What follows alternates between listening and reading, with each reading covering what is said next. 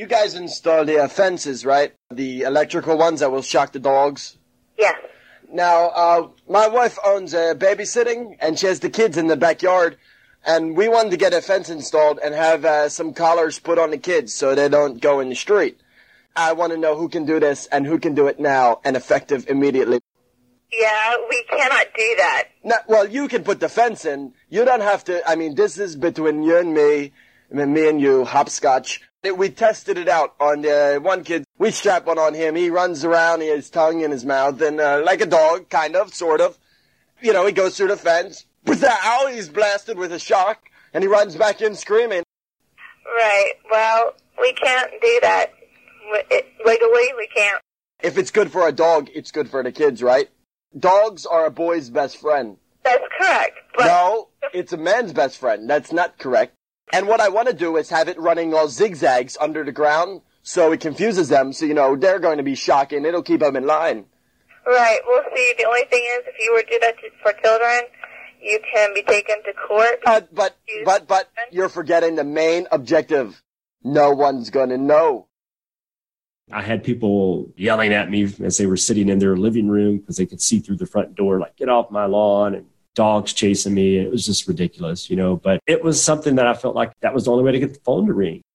I was again in my 20s, and I had this like dream in my head, this vision that I would be this Jimmy Buffett junior guy who could fish and hang out on the beach and, you know, boat. Turns out I probably could have opened in Wichita because there's no time for boating and fishing and beaching when you're building a business from the ground up by yourself.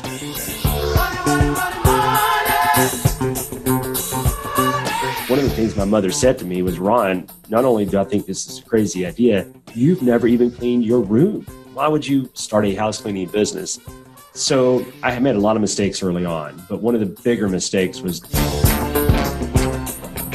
and all I really did was start telling people what I wanted out of life. I wanted to build the fastest growing, largest, most innovative residential cleaning service in America. I just would say that over and over to prospective employees, to vendors, to customers, to just people around town. And slowly but surely that would build and it would work. And I believed in it, and other people started to believe in it. And we started to gain some momentum because of that.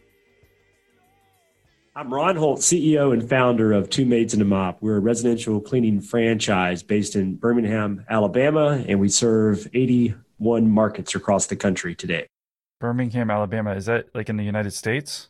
Yes, it's just south of everything else.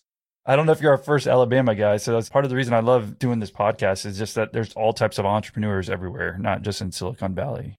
You know, it's funny that you say that because I'm not originally from Birmingham. My wife's a Birmingham native, and that's part of the reason we're here. But I was a little bit resistant to building a business here. But it's turned out to be a sort of a blessing in disguise, especially in the industry we're in. I'll talk more about that later if you'd like. And so how old are you? I'm 46 years old, or young, I should say. Yeah, there you go. And Two Maids and a Mop is the name of your company? Yep, Two Maids and a Mop. As you would imagine, we clean homes. I would hope so, based on the name there. So can you give us a little bit more description or details about your company, like how many employees or revenue, or just give us an overview? Absolutely. So yeah, like I said, we have 81 markets and growing. We've got big plans to continue to grow in anywhere from 15 to 20 new stores per year. For the foreseeable future, we think we have an opportunity to really be in every market, which in our estimate is somewhere around 250 markets across the country. Currently, right today, we have over 1,200 people cleaning homes. We call them PHCs, which stands for Professional House Cleaners. So we've got 1,200 folks out there all across the country working hard and cleaning homes and providing a great customer experience for our folks. Were you a maid growing up and you just decided you wanted to build this business?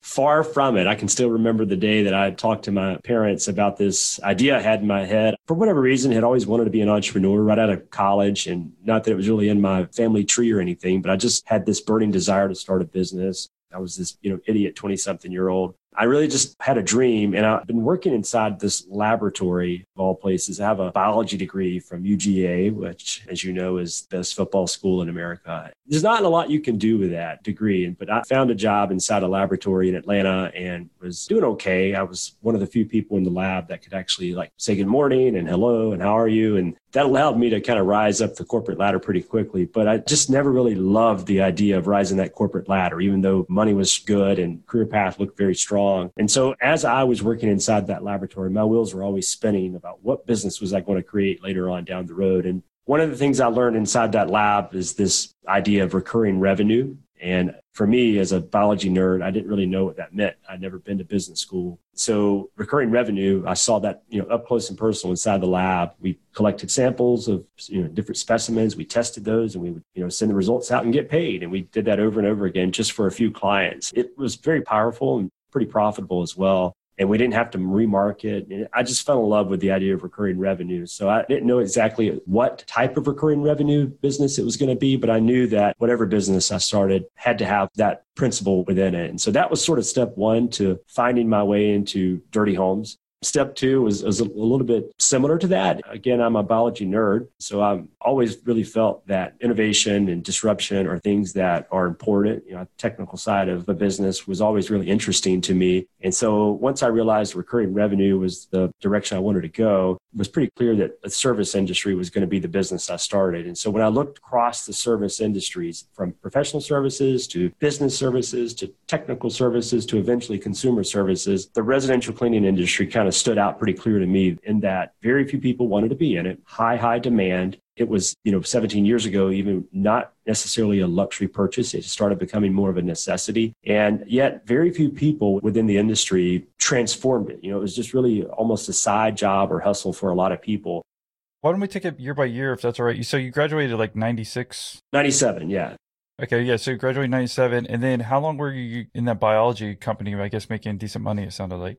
Yeah, so I was there for about 8 years, roughly 7.5 to 8 years. And so I recognized pretty early on that it was not a career I wanted. Again, rose pretty quickly through the ranks, started making a few bucks. I knew that I had to start a business. For whatever reason, I came up with this big round number of $150,000. I still to this day don't know why I picked that number, but it turned out to be pretty spot on. And so that was the number I had in my head that I had to save before I could ever start my business. For me, the $150,000 was more important than all the fun stuff everyone else was doing. And so that was what I did pretty much throughout my 20s, is just save money, and save money. And while I was doing that, I was kind of growing up and maturing as well as a person and as a business person. And it turned out to be, again, like a lot of things, blessing in disguise, because if somehow I had raised $150K when I was 23 years old, I would have not have known how to manage that, how to build a business. I needed some time to grow up. Yeah, you probably would have just paid off your football players like y'all normally do, right? Well, I don't know. It's just they run a fast 40. Maybe that's worth it. Yeah. So, I mean, this is what I point out a lot of times too. I'm glad you had a number in your head, because I think everyone has to have a target. And this is a lesson that anyone can learn, is like, what do you feel comfortable with? Is it a year or two salary if you made nothing or whatever? But at least just put a simple plan together, kind of like you are. Like, you don't need something super strategic. Just see like, hey, if I have X amount in the bank, what's going to make me feel comfortable quitting my job and starting my own business? So I didn't know a whole lot about business right out of school. I didn't have any formal training or education, and everything was sort of a blank canvas for me when it came to learning about entrepreneurship. So I got lucky. One day during lunch, the laboratory happened to be near a mall, and within the mall, there was a bookstore. You could buy hardcover books back in those days and read them. Oh, I got a question. They taught you how to read at University of Georgia?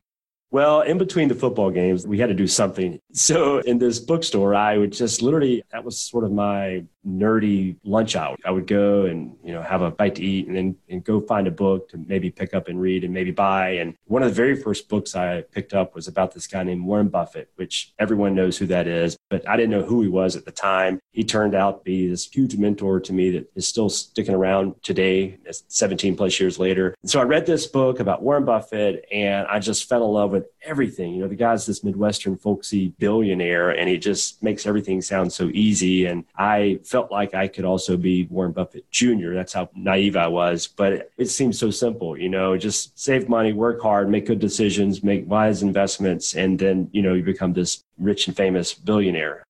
I actually did the exact same thing when I went in college and when I started my first job, really. It's like I'd buy a book or whatever and bring it and read it outside while I was eating a business book. And everyone else in the office is like, what's this guy doing? And I'm like, just doing something called learning and reading, like I like learning, and I'm learning from really smart people. These little steps and anyone can take to start learning, right? And implement. Just do it during your breaks whenever you can.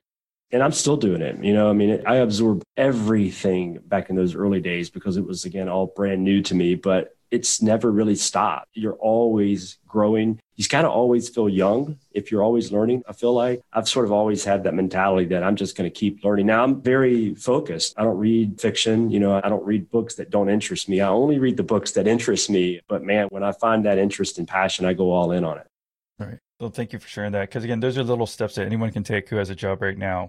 So I guess, were you about 30 years old when you saved up enough and you told your parents you were going to quit this job? I was 29, I believe. And yeah, I can still remember that moment in time when I told them, and they had these wide-eyed looks and they thought I was crazy. I told my friends. I remember even someone saying, "Are you sure this is what you want to do?" My supervisor inside that organization also came to me and said, "This is a bad idea, man. You've got a great career in front of you." They really wanted me to stick around. And they were great people. It was a great organization and nothing wrong with that business. But I just working for someone and being limited by the things that I could do in terms of creativity and the ambition I had to just sort of change the world. Can't really do that behind a corporate desk, in my opinion. And so I took the leap. I went all in, and I went from making really good money to essentially making, well, not essentially, to making no money. It should have been painful. That shouldn't feel good. But man, it was one of the most exciting times of my life. Every day was full of energy. I was exhilarated literally every day. And, the first 2 years, I didn't just not make money. I lost money. I lost money every single day the first 2 years. But yet it was one of the best periods of my life because everything was so new and exciting. And the mountain was right in front of me, and we're still climbing it. But man, we were at the bottom, as far from the top as you can get when we first opened. We actually opened on April Fool's Day of all days in 2003. So a lot of people said that's one big running joke for a few years there. So. With the holiday season quickly approaching, as you stock up on stocking stuffers for family and friends, don't forget to treat yourself as well.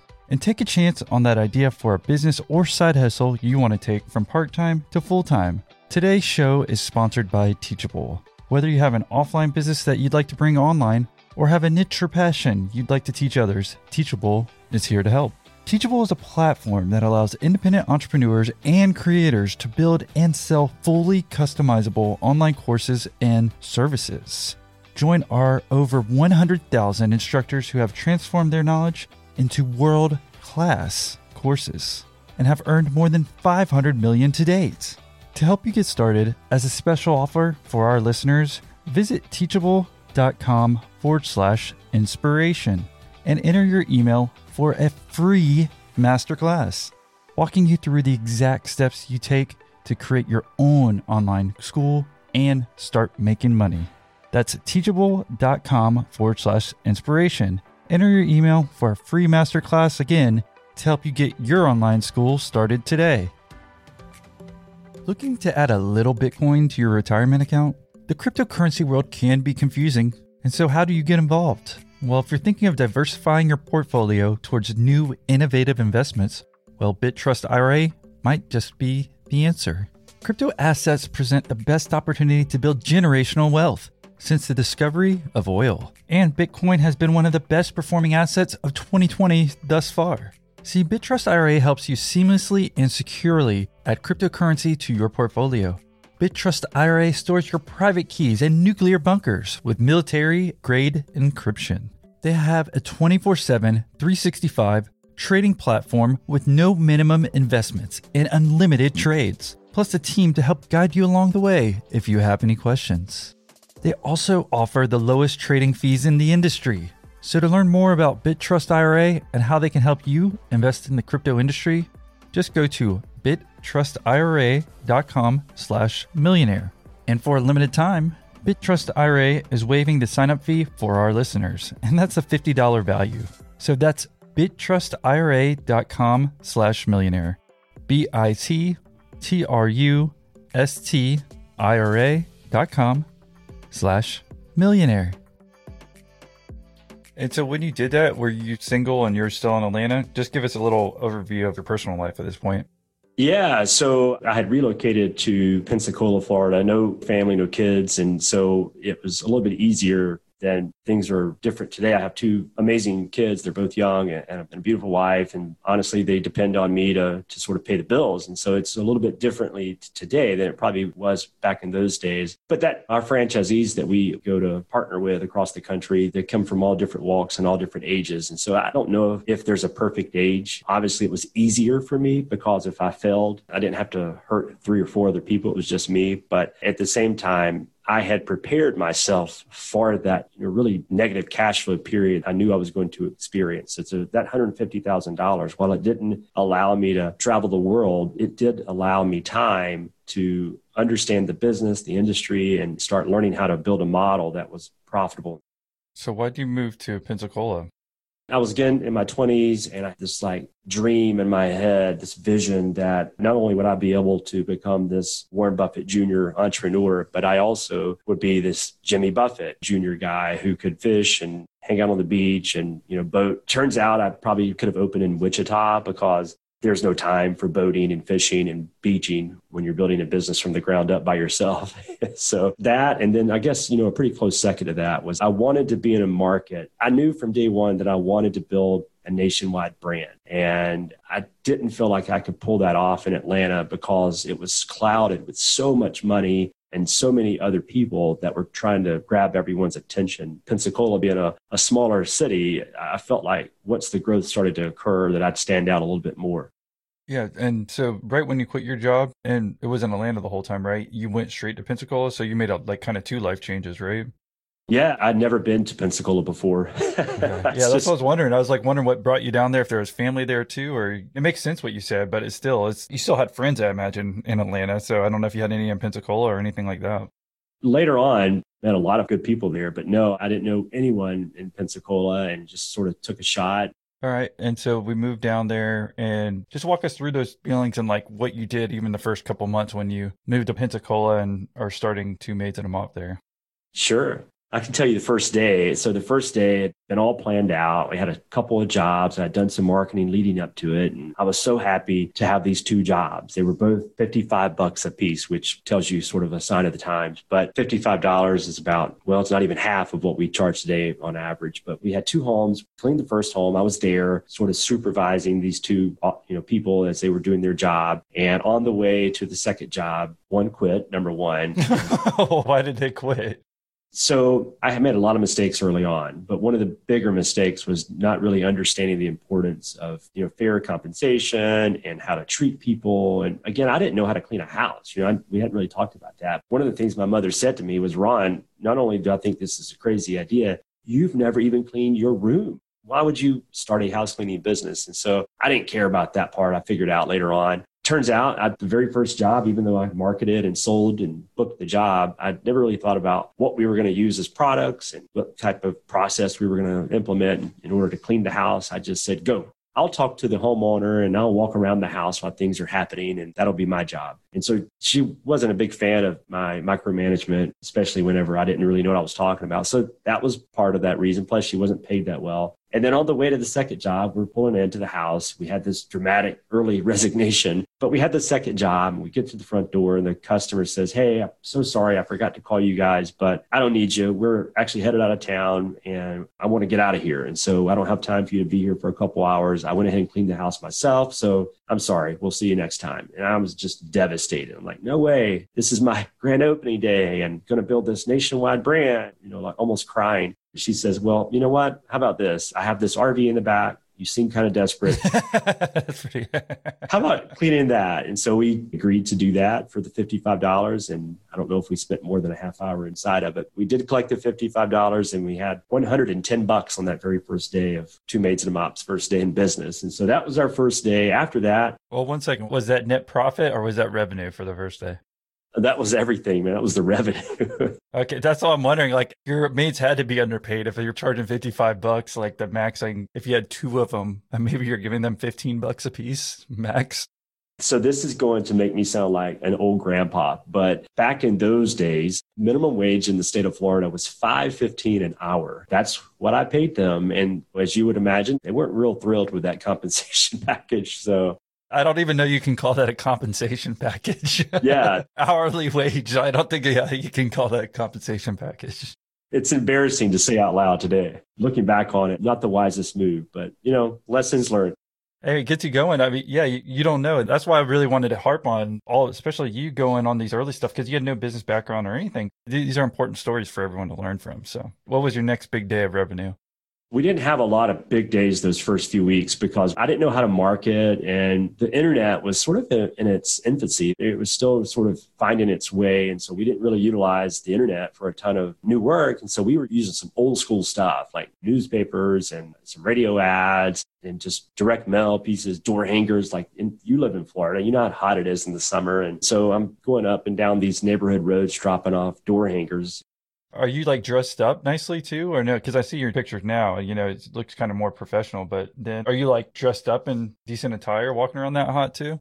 I don't recall the exact attire, but it was not dressed up. I can tell you that. I had people yelling at me as they were sitting in their living room because they could see through the front door, get off my lawn, and dogs chasing me. It was just ridiculous, but it was something that I felt like that was the only way to get the phone to ring. I didn't know what else to do. And so the first couple of years were just a circus, to say the least. We didn't really have anything that made us different. We didn't really understand how to price properly. We obviously didn't know how to pay our employees properly. And we were just finding our way almost with blindfolds on because there was no help. I didn't have a support team to really tell me how to do this. And I didn't know anyone else that owned a cleaning business. And so it was me just trying to figure this thing out. Now, obviously, we figured it out, but it was some tough times. I'll tell you, I would work 6 days a week, Monday through Friday. I would work from 6 a.m. to midnight. We had 6 to 8 was these commercial offices we would clean before they opened for business. And then from 8 to 5, we would clean homes throughout the area. And then from about 7:30 to 10:30, we had these chain of childcare facilities that I would help clean as well at night. And then I would head back to the office. And by the time I'm home, it's midnight. And on Saturdays, it's the beach,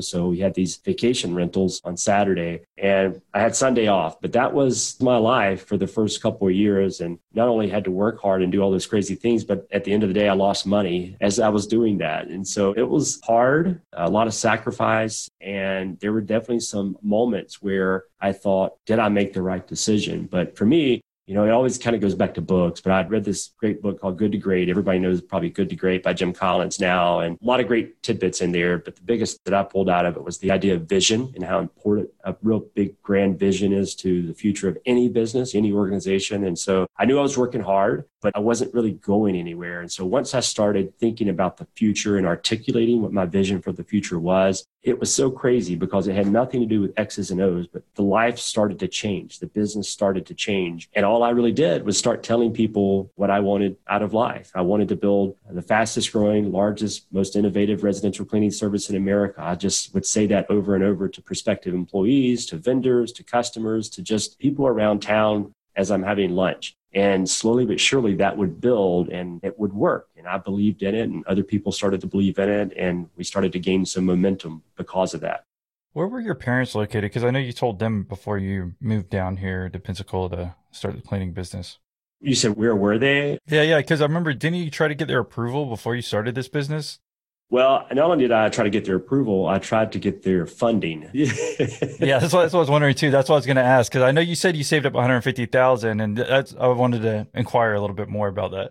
Yeah, neither occurred. So they did not fund me, nor did they approve of the decision. They said, "Your own man, so do what you want to do and got to do." But there's no safety net here. And at the time, it felt tough, but looking back, I'm glad they did that because it really forced me to become a stronger person. I became, again, I didn't really grow up being this frugal cheapskate. I turned into that frugal cheapskate as I was growing the business and saving for it. That's really stuck with me for a long time. It's really helped me. It's helping today, even at the level we're at now. But yeah, they definitely throwing money, saying, "Let me get on this train." Nobody was. I actually had this barnstorming tour where I would go friend to friend that I thought might have a few bucks in their back pocket and pitch this vision of building a nationwide chain of residential cleaning companies. And no one was interested enough to invest with me. But where did you grow up and where were they located? I was just curious, your parents. Yeah, so we were in the sticks, man. We were down in southwestern Georgia, actually fairly close to Tallahassee, Florida, but not in Florida. We were about 45 miles north of Tallahassee. Okay, gotcha. So I guess going to Pensacola too, were you a little bit closer to your parents as well? Yeah, Or about the same? Yeah, it was 2.5 or so hours away. So obviously they visited and we were able to see each other a little bit easier than we were when I was in Atlanta. But they reminded me over and over again when we would get together that you made a mistake. Yeah. Probably don't admit that today, but I can still remember those conversations. Yeah, well, my mom still has those conversations with me about starting a podcast from doing commercial real estate. So, how are things going, honey? I'm like, I'm a fucking idiot. I don't know. Like sometimes where you doubt yourself. I'm like, well, I did my commercial real estate business, so I could go back to that if I want. But I was just like, we all have those doubts. So that's what I just wanted to point out too. I was just wondering, again, the family structure and like where you were. But there's one other thing too, before we move on, I guess, from your starting experience and, you know, what you went over these first few years. You did at one point say that you obviously like we're going to start a service business and this cleaning business. And again, why was it this business? Like you obviously alluded to, and your mom pointed out, that's again why I was trying to bring it full circle here. Is like, why did you keep doing this and wanted to do a service business and a cleaning business here? Yeah. So the business itself, again, recurring revenue was a strong emphasis. It still is today. I think that the best business opportunity there is a business that has recurring revenue within it. I've lived it for a long time. That was obviously one. Two, I didn't see a lot of innovations within the industry. And then three, I really felt like demand would be so much stronger down the road than it was at that time. There was a little bit of a tipping point occurring at that time. I sort of felt it as I was researching the industry. At the time, the majority of customers hired people to clean their home because they could afford it. They really just wanted it. They didn't necessarily need it. But I saw a few suburban families hiring people because they just didn't have the time and they had excess income and so they could pull it off. I felt that would continue to evolve. I'd already seen what happened within the lawn service industry. And, you could drive past any neighborhood, with a cookie cutter neighborhood, and there was sign after sign of lawn services were here today or whatever. And so I felt like if people were willing to pay for a lawn service, that at some point they were going to be willing to pay for a maid service as well. And so I saw this huge tidal wave of demand growing, and yet mom and pop operators comprised at that time more than 93% of the market. So I just really felt like there was going to be a real opportunity to build a brand, do something different, and attack the industry in a way no one had done it before. Yeah, thank you for sharing that. I think just you even telling us that. So there was some strategy behind it, right? You got much like, why does this guy just want to keep doing this cleaning stuff if after the first 2 years it doesn't seem like it's working out and his maid quits on the first day and, whatever. But you had an overall goal or saw a theme, and it seems like it made sense because, again, if both parents start working as well, they have extra money, right? And so it's not that much more. Just like, why don't I pay for someone to come over here for $50 or $50 to $100 to come clean my house? It makes all the difference in the world.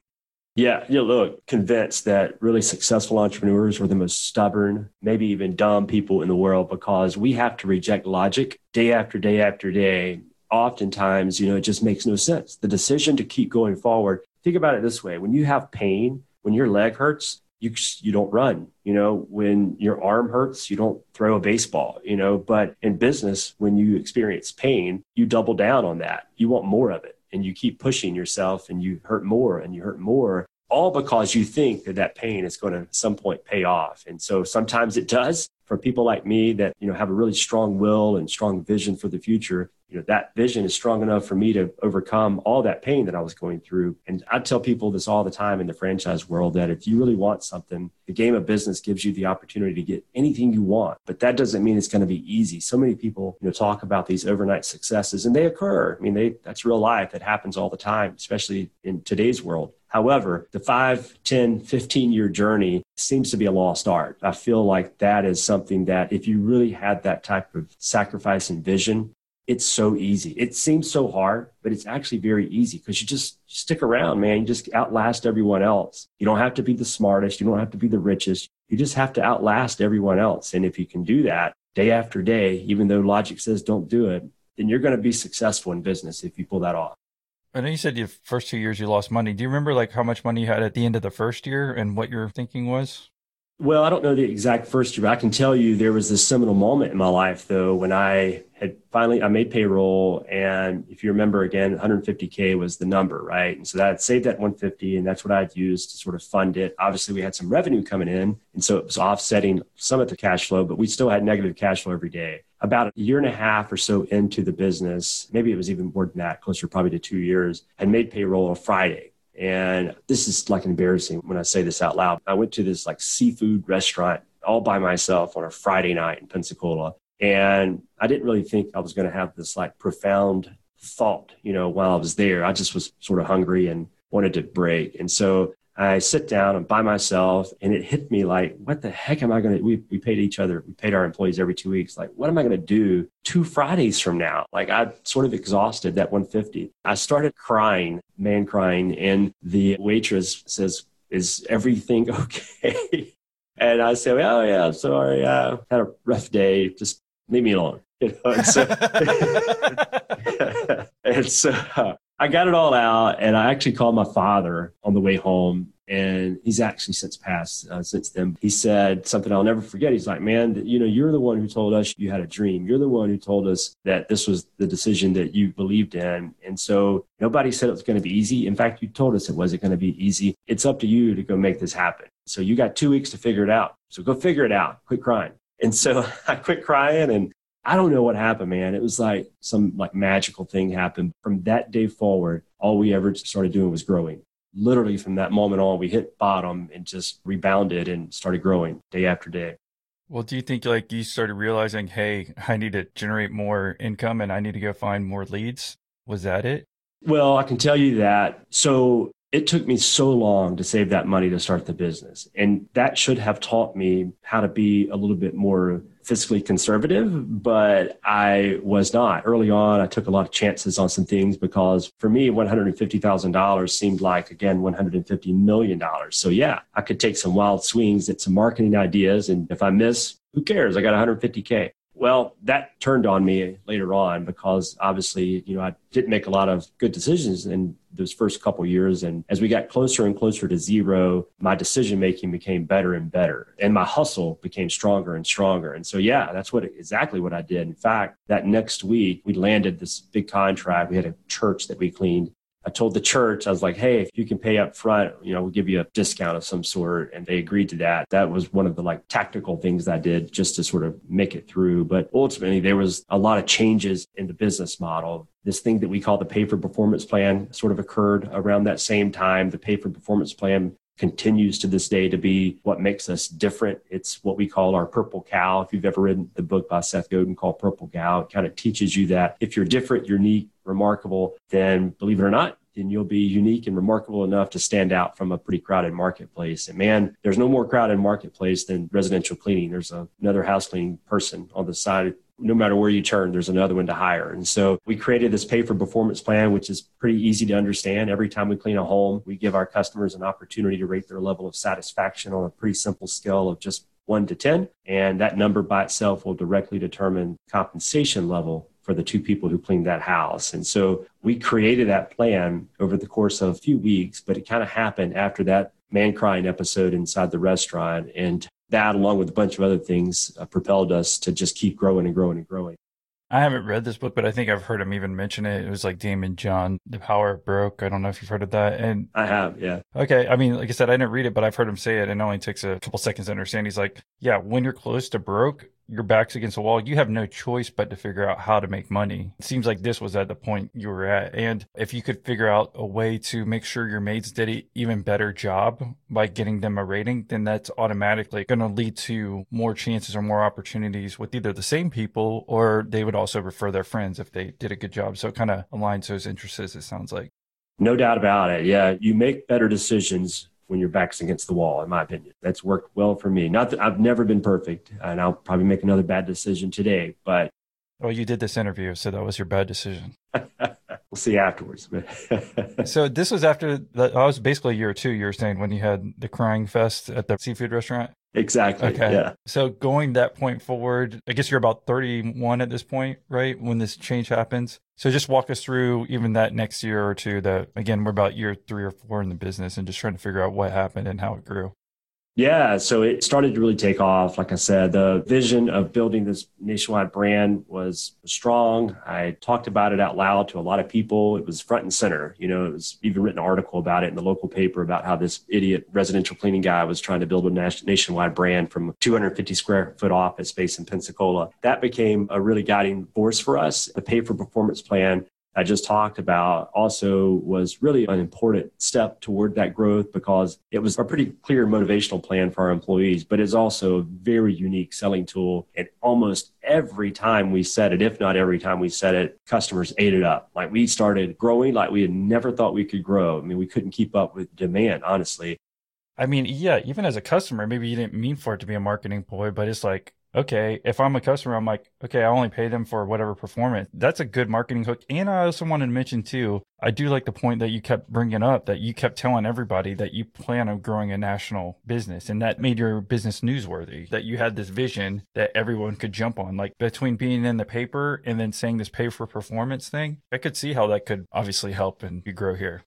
Right. And it was really what, now I will say that pay for performance plan only controls employee wages. The customer rates are not variable. They pay a fixed rate. So we implemented the plan discussion within our sales script. So when we would receive an incoming call, then we would talk about it pretty quickly within that conversation. And literally 90% plus at the time, we would convert that lead into a paying customer. And so it grew very quickly because, again, demand was there. And customers liked it. Employees actually liked it. They even made more money because of it. And we started growing so fast that I said, hey, it's time to tackle number 2. And so we opened our second store. You'll probably know these communities since you're in Florida, but we opened our second store in Fort Walton Beach, which is near Destin, Florida, about 30 miles away from Pensacola to the east. That was an experience because it was the first time that I was split in two, and there were some growing pains with that. It turned out pretty well for us. Well, what was the biggest growing pain? Because people right now listening could be experiencing that, like wanting to do a second location 30 miles away, but scared to do it. Yeah, I'm glad you said that. And so the marketing machine behind the plan was so strong that revenue was growing. When we opened the second store, eventually even the third store, revenue continued to grow and grow and grow. So from the outside looking in, everything was going very well for us. What I didn't realize until the end of the year is that even though we had very similar top line results for the multiple stores, the bottom line results were all over the place. It was completely fragmented. And you don't want fragmentation anywhere, certainly not in a business model that you want to scale. So I had not really thought about this idea of system or process before. It seemed so boring and so meaningless because all I cared about was booking new jobs. Again, a book kind of showed up called The E-Myth that I read, and it was just talked about this idea of how you could systemize a business. And if you do that, it's not just a boring set of protocols. It's actually a way to create a uniform business model that creates consistent results. It made sense to me, and that's what we did. We just basically sat down on a conference table for several weeks, really, and built our systems from the ground up and stopped just sort of living day by day and making decisions on a whim. We became a very process-oriented business. And sure enough, just like the book taught us, not only do we have a strong marketing machine, but all of a sudden we had this very uniform bottom line performance as well. And so that to me was the biggest thing that I learned, is that big a vision as we had, as anyone may have when it comes to multi-unit business growth, you cannot do it without process. For an entrepreneur, process, that word sounds so boring. It's actually a pretty important thing that you can't live without. There's not a business out there that scales that doesn't do it without process. And this is 2005, 2006, I guess, right when you opened that second location. I just want to make sure we keep the years straight. Yeah, it was mid-2000s, yeah. Okay. And it is boring. Let's not beat around the bush as far as doing processes, right? Like, especially if you're an entrepreneur, you cared about the sales. It's fun getting, revenues coming in, right? And it's like, no one really wants to do it. But again, it's kind of like going to the gym. If you want to get in shape, you kind of have to do it, or eating healthy, right? Especially, like I said, from an entrepreneur standpoint. But if you could hire someone who's good at that stuff, that's even better, honestly, But at one point or another, if you want your business to grow, the systems are the way. It's funny you say that because that's exactly what we did. We brought in experts on administrative work. We brought experts on cleaning. We even brought experts in on like uniform, like a fashion expert, because we were all over the place. We're in the South. So what we would do when we opened stores early on is we wear jean shorts everywhere, right? We didn't do that. That's just Gator fans. But we were red and black early on. We're now pink and white. I guess you can probably infer why we were red and black early on. But in case most people don't know, because not everyone follows college football, red and black is Georgia colors. And in case anyone's curious, Florida and Georgia are big rivals. And I went to University of Florida. I want to make sure everyone's on the same page because it's a worldwide audience. They may be like, why is this guy so hard on Austin, or Austin hard on him? That's why. It's fun though. It's mostly just fun banter, hopefully. Yeah. So we brought those folks in and they lived with us for a few weeks, and we sort of created these processes that we didn't really have before. And I love fun in the sun, right? That's part of the reason I moved to Pensacola. And so I was not only the architect of these systems, I was also the author of our operations manual, which we were going to use as sort of the Bible for our business model. But I knew I needed some time away to actually write this book because it was a real book, 300 plus pages long. I had all these notes from weeks of meeting with these different consultants and, again, admin and fashion and cleaning and so on. And I went down to the Bahamas for 2 weeks. I was fortunate to have a couple of great managers in place that could kind of take over the reins and run day to day. I just, I had some fun in the sun, but mostly what I did was just write. And so I took those notes, built our first ops manual, brought it back to the States. Believe it or not, we still use about 85% of that today in the operations manual for our franchisees across the country. I do like the point of sometimes you just have to get away, right? To refocus on that. Because if you would have stayed in Pensacola and probably tried to done it, you probably been doing it half-ass, as far as probably still going into the office, doing all this stuff versus it's okay to step away if you can from time to time. That's always when you get new ideas, I think. Absolutely. It was invigorating. It allowed me to sort of get more energized, but it also just gave me the time. Like you said, even if you don't go into the office, you're still mind's spinning. You're wondering what you can do. People know you're nearby, so they're going to call you for help if they need you. And so that was happening. And so I said, I got to pull away. If I'm going to build this into a nationwide brand, I got to suck it up for a few weeks and do this. So I sucked it up down in Nassau, Bahamas. Well, nice. And then so from there, you come back. You have 3 locations here. And what is revenue like at this point? That's a great question. Probably should look back to see, but we were doing about $500,000 in revenue on average per store. Oh, wow. Per store? Yeah. So like I said, the revenue was strong. And so, what were the profits from each individual one so we can see what you're talking about as far as the issue? So we were in 3 stores. One of those $500,000 stores made no money. The other made a little bit. In Pensacola, the original one made a lot of money. It was this weird dynamic in that you had very similar revenue level. That is super weird because too is like you're saying, a service-based company, you think you'd have a pretty good profit margins, right? When you're talking about service-based as well, versus if this is a product company and maybe you're making 10% margins or something like that, or even 5%. But to have Maids store make 0 profit, and then you said your original one sound like it was making a couple hundred at least. No, more like 150 or so. Okay. But still, that's a huge swing. I just want people to understand the differences. Even though they're all sense of revenue, what really matters is the kind of the profit margins at the end of the day. Yeah. So that in our world, probably a lot of service-based worlds, labor is a huge part of the cost of doing business. And so our labor costs were through the roof in one market, and they were held in check in other markets, So we had to figure out a way to fix that. And took process. It just didn't happen. It took having expectations and rules in place for labor to be consistent day after day. And so what fixed that? Just your manual, or was there one main thing? Again, so people who might have service-based businesses with labor costs being the main thing, what they could look out for? Yeah. So, our case is probably unique. It may not apply to everybody.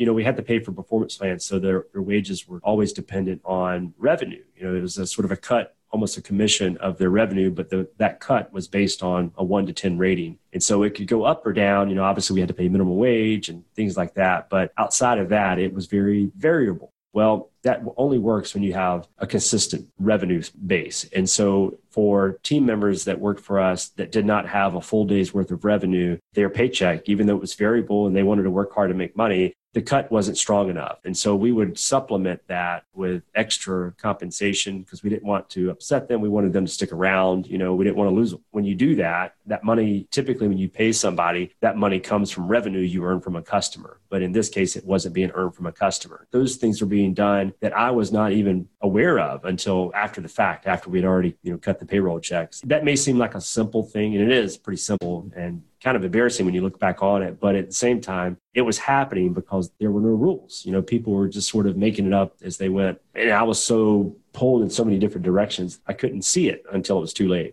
Because, I mean, even from the manager's standpoint, if they got one of those branches, you kind of understand their point of view too. It's like you don't want them to leave and start their own cleaning thing. So that's why you're giving them more. But really, at the end of the day, you kind of needed more jobs in that market in order for it to work, to get the profit that you needed. Absolutely. Yeah. So from there, how about walking us along, I guess, over the next few years, what happens?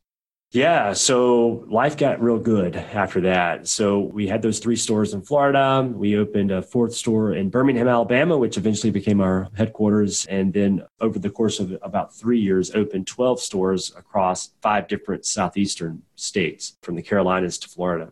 Man, it was so exciting. Every time we would open, it would just skyrocket. All the stuff we had dreamed about was happening. The pay-for-performance plan was working. Demand was there. Process was in place. And so we had consistent, uniform bottom line results. And were you 100% owner this time still? At that time I was, as we ventured into franchising, that changed a little bit, because franchising is a completely different business than house cleaning. Even though our business trade name is the same today as it was back in those days, we're in a different business today, a different industry. So that's sort of a good segue into franchising, because once we had these 12 stores, we started getting a lot of attention. Some national attention. We were in the Inc. 5000. We had a lot of notoriety from some really nationally well-known publications, and people started reaching out to us and they wanted to know more, and sometimes they wanted to buy us. In some cases, they wanted to fund us, but none of that really interested me at the time, because, again, my goal was to go nationwide. And so I had never really been that fond of the idea of franchising. I had known other folks in the industry, the residential cleaning industry, who were franchisees, who were successful, but they hated their franchisor. Like, I'm talking bitter hate.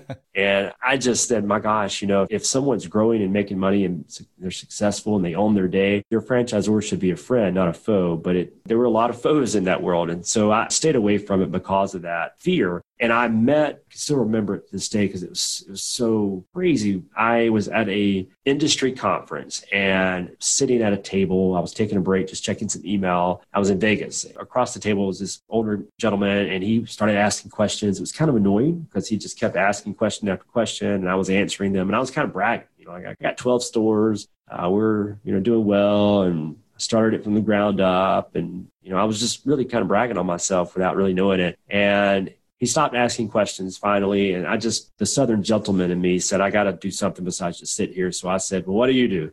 And he said, oh, my name's Fred DeLuca. I'm the founder of Subway, Subway with 42,000 locations or whatever across the world. My eyes perked up and I said, oh my gosh, embarrassed. I'm here talking about my 12 stores and you got thousands. At the time, they were the largest franchise brand in the world. My last name, which is a very renowned last name on the island. There are only 2 branches of this family. One is extremely rich. What I mean by rich is this family, they're billionaires. So that's you. I'm the other branch.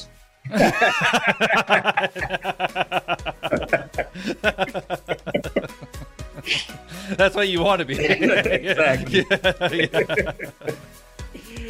So if you want to jump on a call with yours truly and discuss how to become a billionaire, well then join Patreon today. As you guys know by now, this is a brand new Fiverr ad read, as all of them are that I do. And also, as you know, the way we've worked together has basically changed this year. If there's one thing, or maybe 2, that we've learned for adapting businesses, having access to the right resources is vital. And it's essential to maintain a strong digital presence. 2020 has been the year of uncertainty. So how can your business plan for the unexpected operate virtually? Finding the right talent can be time-consuming, frustrating, and expensive. It's difficult to keep up with current best practices for maximizing your digital presence. Fiverr's online marketplace connects businesses with freelancers offering hundreds of digital services, including graphic design, copywriting, web programming, film editing, and more. You know what? My favorite experience with Fiverr is the low prices for those awesome Fiverr projects. Fiverr's global network of on-demand freelance talent is here to help. Whether you're launching your first business or scaling your current business, in need of extra support to complete a project, or trying to digitally optimize your business. Check out Fiverr.com and receive 10% off your first order by using my code Millionaire. Find all the digital services you need in one place at fiverr.com. Code millionaire. Again, that's fiverr.com, code millionaire.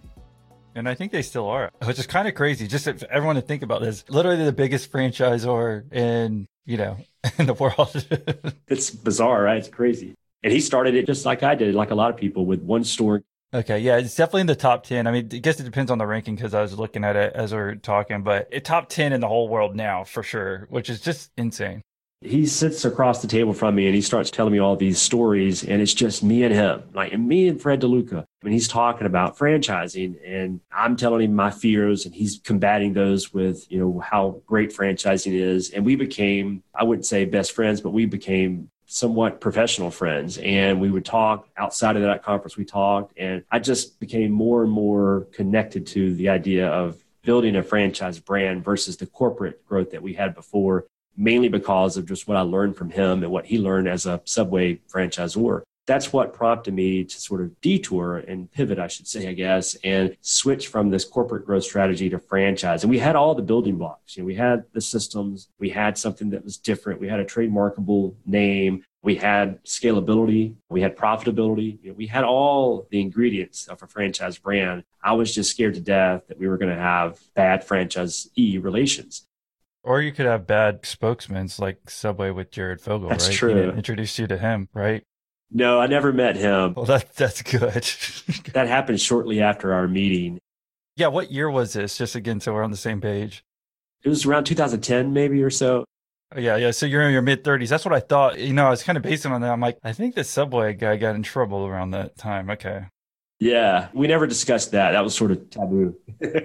Good. Just so everyone understands, if you're having a conversation, don't bring up negative stuff. Like, again, I don't think he had gotten in trouble at that point, but it's, again, yeah, understood.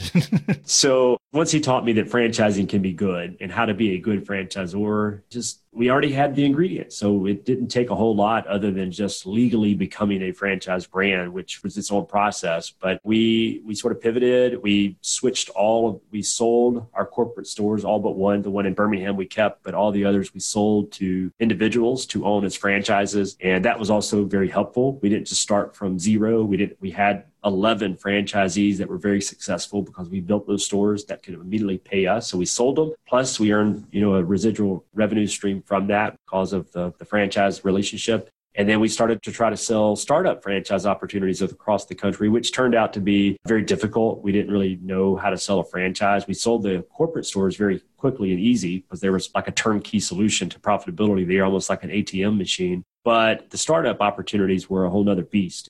Well, real quick, why did you want to sell those stores? Because again, this is something for someone to learn. Like usually, I think when I've talked to other franchisees or whatever, like they might keep those 12 stores that you made and then just only sell the model up and going.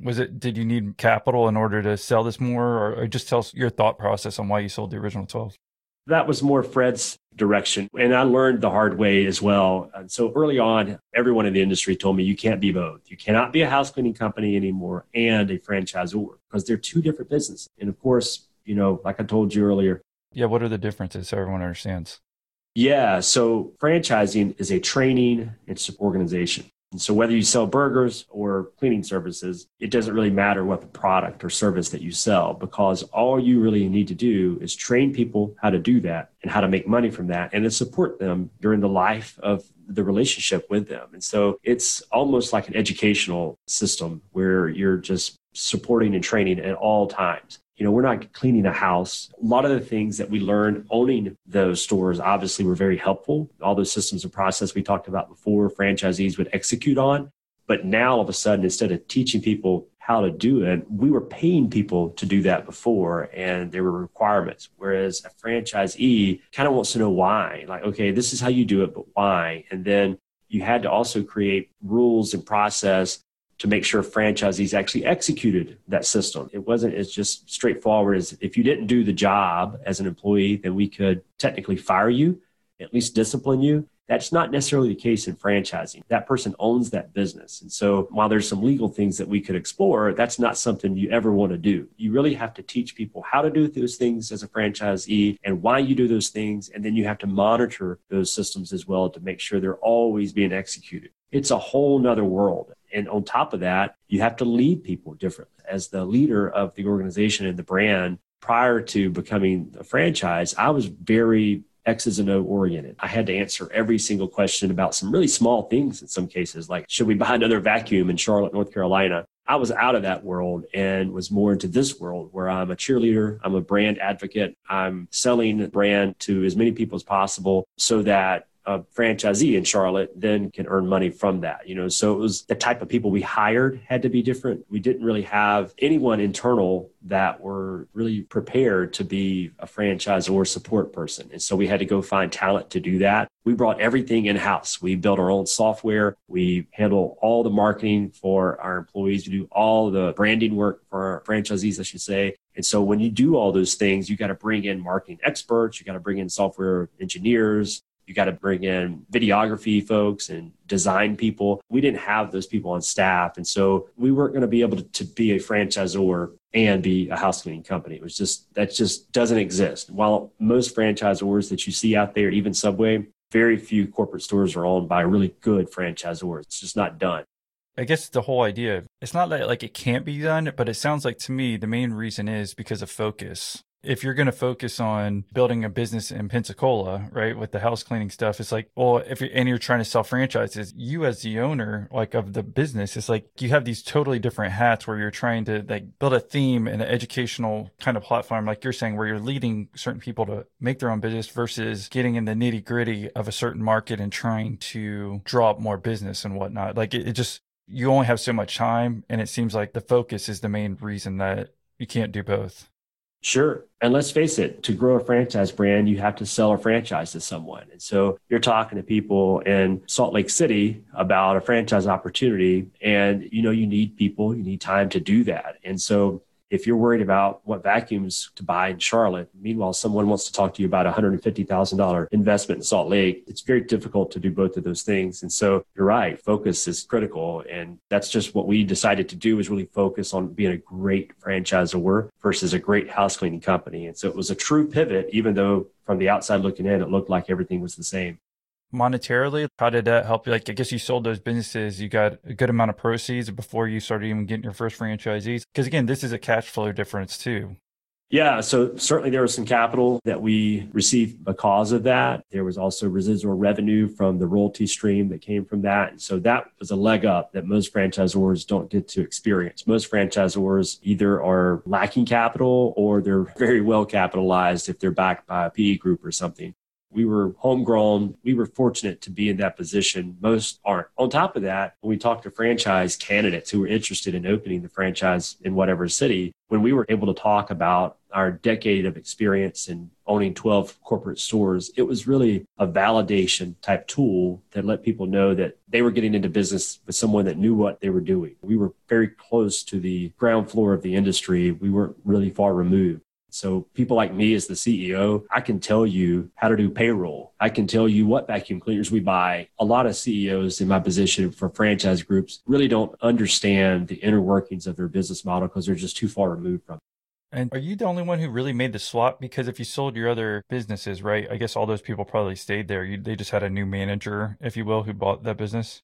All the managers stayed with their stores that were acquired. There were a couple people that stuck around with me that were corporate employees that would help with management, but all the individual store managers stayed with their location. They're still with us today in a lot of cases. So. Yeah. And you were in Birmingham at this point. I just want to see again what the life, because this is like that transition when you went to Pensacola and started the business. This is another big transition for, again, thank you for pointing it out. It seems like all the same, but it really is a total different kind of perspective of like what you're doing and your life experience and what's going to happen with business as far as cash flow is going to be different and whatnot.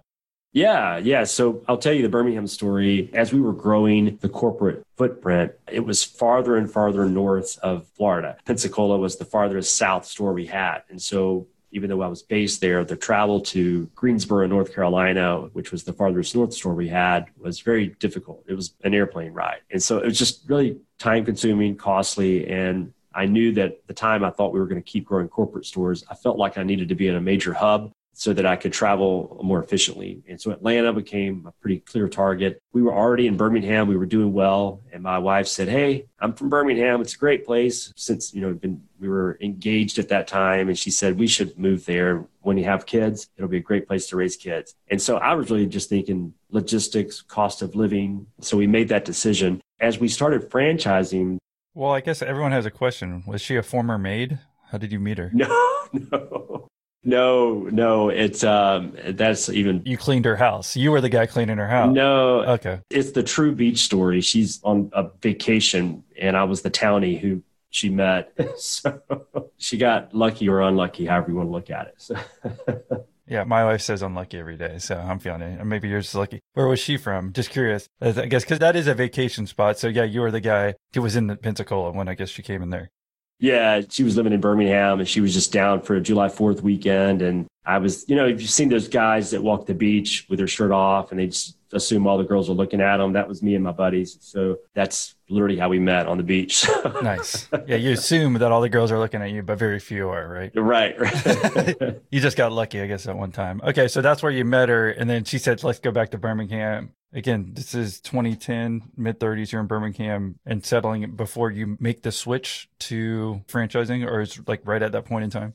Yeah, we had not switched to franchising. We were just the corporate store still. We were very close to franchising, just didn't know it. Once we started franchising, Birmingham initially became what I thought was a little bit of a hindrance because when people purchase a franchise from us, from anyone, they typically travel to that market and they meet with leadership and they learn more about the people behind the business, behind the brand. And that's how they make their decision. It's also how we make our decision. We want to make sure that they're who we want to be in business with. And so getting to Birmingham was a little difficult, also very costly. If you were in Southern California, to get to Birmingham was a real investment. So that what I thought early on that, I'd made a mistake because of the location. But looking back on it, it actually has turned out to be a little bit, again, a lot of blessing in disguises in my life, but a blessing in disguise because now when someone visits Birmingham, we know they're serious. Like we know if we were based in Jacksonville or San Diego or Charleston or, a desirable city a lot of people like to live in, then,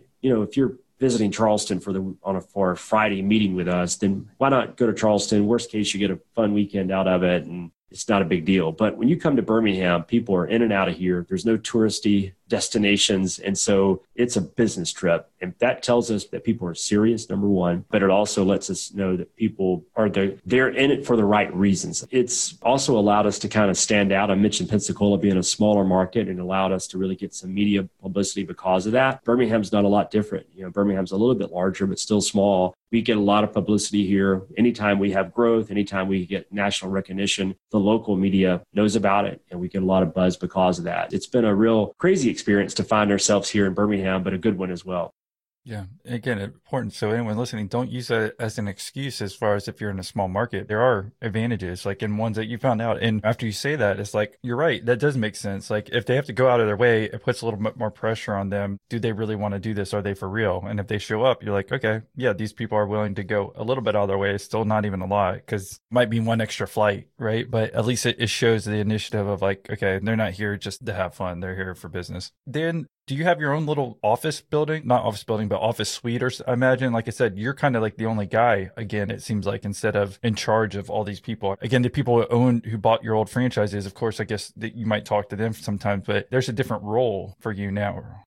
Oh my gosh, it's 180 degrees. Yeah, I mean, it's a dream come true, honestly, today. I mean, we've got 15,000 square feet of space. We have 40 employees working at the home office. We marketing team, a software engineering team, a branding team, a finance team. We've got C-level executives that make day-to-day decisions so that I can do things like this and talk about the brand. We've got a franchise development team that sells franchises, across the country to different people. It's an organization that when I look back on my years as here at Two Maids and a Mop is what I dreamed of building. I know it's a kind of an easy thing to say, but it's a dream come true. It's a dream come true that I'm living right now. And honestly, we're just still starting. There's still so much more in front of us. But I guess that's about 10 years later. I mean, at this point, you're still like 36. When you're making that transition, are you still just the guy? Oh, sure.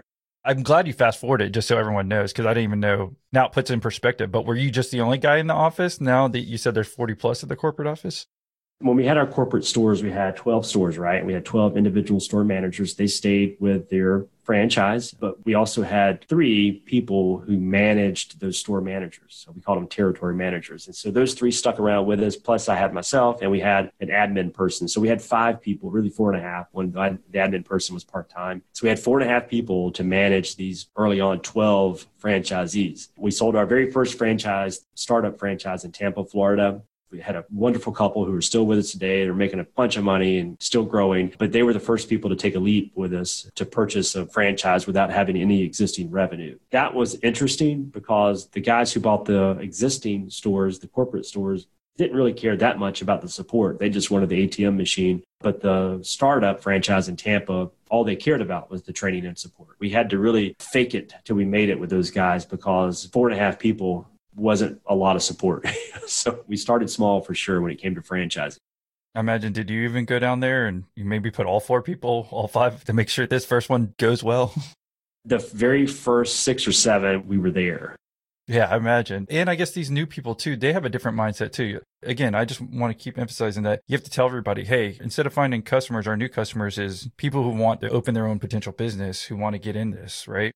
Yep. They were like anyone listening to this podcast. They were aspiring entrepreneurs that had a desire, but just didn't know how to do it and kind of didn't want to do what I did, which was do it all by myself and make a bunch of mistakes. They wanted to have. They didn't want to be crying by themselves in a seafood restaurant, calling their dad and only have 2 weeks of money left in the bank. Absolutely. Okay, well, no, that makes sense. And so you end up opening how many over the next few years? Like we can kind of fast forward the track of, what you went from that first opening to what it is today. Yeah, so we've averaged about 15 new stores, 14 to 15 new stores ever since then. We're at 81. We've got about 10 that are set to open. COVID kind of slowed us down this year. We didn't really want to open during the middle of that. So we've got some folks that hit the kind of pause button, if you'll call it that are set to open toward the fourth quarter of this year. So we'll have hopefully close to 100 stores early part of next year, 21. But yeah, we opened 14, 15 stores on average a year, all the way from 2015 on. And it's just been a wild ride, man. So many crazy things that, like I said earlier, dreamed about have come true. So many good people that are so much smarter than me have joined the organization, both as a home office employee or a franchisee. The franchisees that are growing with us now know that they're a part of a growing organization that still has so much in front of them. And so there's a really hungry attitude with our franchisees, and that's invigorating, and very energizing as well, because now it's not just a franchisee using our support to help them grow, but we're kind of using their energy to help us grow too. That is important. I'm glad you brought that up too. Like I've talked about this in one episode, the energy, so I could see when you get new people on there as a franchisor, that remotivates you. Cause I was going to ask you what keeps motivating you. And the same thing is to be honest, if someone wants to write me a message, it's not going to hurt my feelings, or leave me a good 5-star review right now on the podcast. But when I get those messages, it motivates me to keep going. Right. And I imagine as you're getting more franchisees in there, I could definitely see that. Cause again, I was wondering what keeps motivating you to keep going. So for me, it's still the vision that I created many, many years ago. Until we become the largest, fastest growing, most innovative residential cleaning service in America, I don't want to stop. That's a mouthful too. That's a mouthful. You said it before. I can tell. I've said it a million times because I believe in it. It's something I've believed in for a long time, and I don't want to stop. I get private equity groups. We've had publicly traded companies reach out to us to acquire us. We're a hot business. And so I'm proud of that. That's pretty exciting to say the least. But until we reach our vision, it's not worth it. Just cashing out, it's not worth it. And so I believe that when we reach that mountaintop, when I look back, I'm going to not only have a legacy, but I'm going to have a lot of people whose lives have been changed because of the growth of this company. It all started with one person inside a 250 square foot office space forever ago. And thank you for sharing a lot of those hiccups, especially in the beginning. I think that's motivating for anyone. And then kind of understanding this transition in your business. But what's been the hardest part for you when you when you went to franchising? Because I don't think I've heard any hiccups. It sounded like it all went well after you went to franchising. Well, yeah, there was finding a franchisee was very difficult. Okay, that's what I figured. I figured it's got to be hard because it's a total different list of potential people. You have these potential entrepreneurs, whatnot, versus, again, finding clients whose house needs cleaning. Yeah, so early on, and this happens with a lot of franchisees, it actually happened with Subway as well. Subway's story is they were kind of formed after a lot of success inside the sandwich shop. And so a lot of the customers were doctors. And so Fred would reach out to these customers as doctors and say, hey, you want a franchise? You got a bunch of money because you're a doctor. And they did. But turns out doctors aren't the best entrepreneurs. And so he had some tough times early on. Well, the same thing happened with me, even though he told me to stay away from this. I couldn't resist myself. And so there was college buddies or buddies of buddies that would hear about the growth of Two Maids and a Mop, and they would reach out once they recognized and heard about us franchising, and they wanted to be a part of it. And they had money. And so I'm like, hey, you got money? Let's do this, because you're going to follow your money. You're going to work hard if you invest in something. Because I did. I followed the money and worked hard. But that's not necessarily what we saw early on. A lot of these guys that were really, in some cases, close friends of mine, while they had the capital resources, they didn't really have the desire. They didn't have the vision that I had. And it takes more than just money to run a business. And so we made some mistakes early on, selecting the wrong franchise candidates.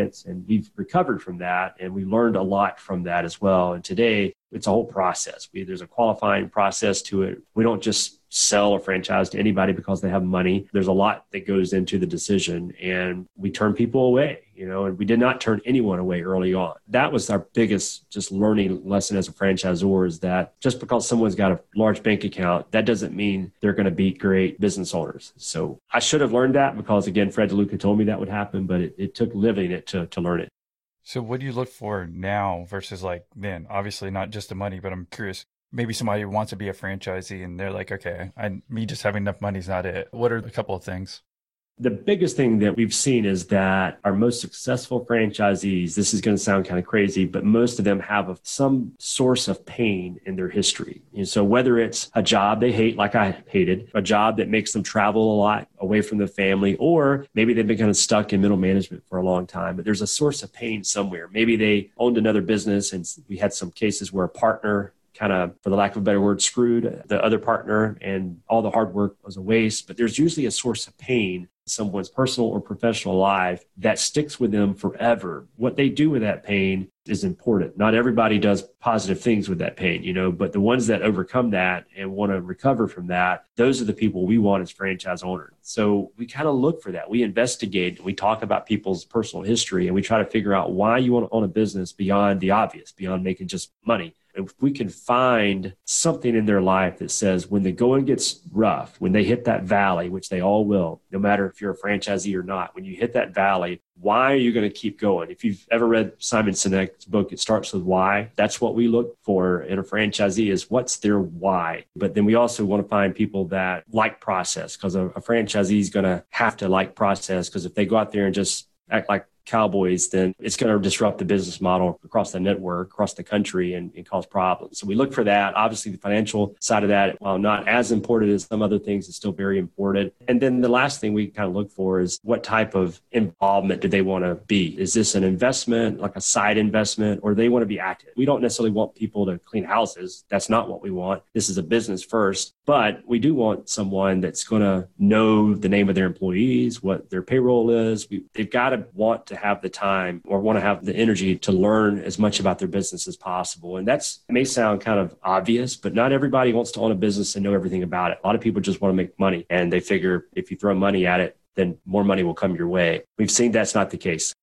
Yeah, I appreciate it. And thank you for mentioning all that, because I definitely agree. You want to see someone who has the drive to do it, and then also who's going to have the passion. And then the main thing was that you're saying the systems thing. Yeah, I agree. You got to make sure if they don't like systems and they're a franchisee, that's a big deal. So again, I appreciate you sharing all that and sharing your story here today. So I guess kind of in closing, did you have any last words of wisdom to any of the entrepreneurs or potential entrepreneurs out there listening? Well, I probably have already said this a couple of times. I have to say it because I think it's the most important thing when I look at my own success. The most critical point in my life was when I realized that I needed a vision for my future. And so whether you're starting a family, whether you're going to college, whether you're starting a business, or whether you're already in a business, it's important. It's almost vital that you understand where you're going and what it's going to take to get there. And that where you're going has to be important to you. You have to believe in it, and it's got to be all encompassing. You can't just say words, print them on a piece of paper and put them in a picture frame in the lobby and let people walk by it and say, that's our vision for the future. You got to go all in, like I have, like a lot of people who've had success in business have. And if you truly believe in those words, then you're going to figure it out. You're going to win the marathon. You may not win the sprint, probably lose a lot of sprints, in fact, but you'll always win the marathon if that vision means everything to you. Well, thanks again for coming on. And I guess one other question before we get off. Are you related to the Two Guys Moving Company? No. Two Guys in a Truck? They're great people, though. We know them very well. They've spoken at some of our conferences with our franchisees. They've got a heck of a brand themselves. So we're glad to be closely connected, but we are not connected. Yeah, I just brought that up because we were joking around even before it started. Like, so they're Two Men in a Truck. That's episode 153. I interviewed the founder there. So if anyone wants to check that out after this episode, it's just funny how closely related your names are. And I guess you said y'all just met randomly and you're like, hey, I did not copy your name. I swear. It's just like, you just had Two Maids in a Mop versus Two Men in a Truck. It's pretty close. So I just thought that was funny. Yeah. It is. Well, great. Well, thank you again for coming on and share your story, Ron. And we definitely appreciate it. Well, it's been an honor and a pleasure, and I hope someone got some value out of it. It's a lot of fun. So thanks for the invite, Austin, and hopefully we can talk again down the road. Hey there, Millionaire Interviews listener. Even though you're probably alone right now while listening to this podcast, know that at this very second, you're actually listening with thousands of other listeners all around the globe. And if you'd like to connect with those listeners all around the globe, or maybe you want to ask one of our guests a question about their episode, well, then check out our Facebook group. Just search for Millionaire Interviews Podcast. Hasta luego, baby. Money, money, money, money. No, the good part, man. That is the good part. Money. I kill for that money, man. Almighty dollar. All right, Hollywood.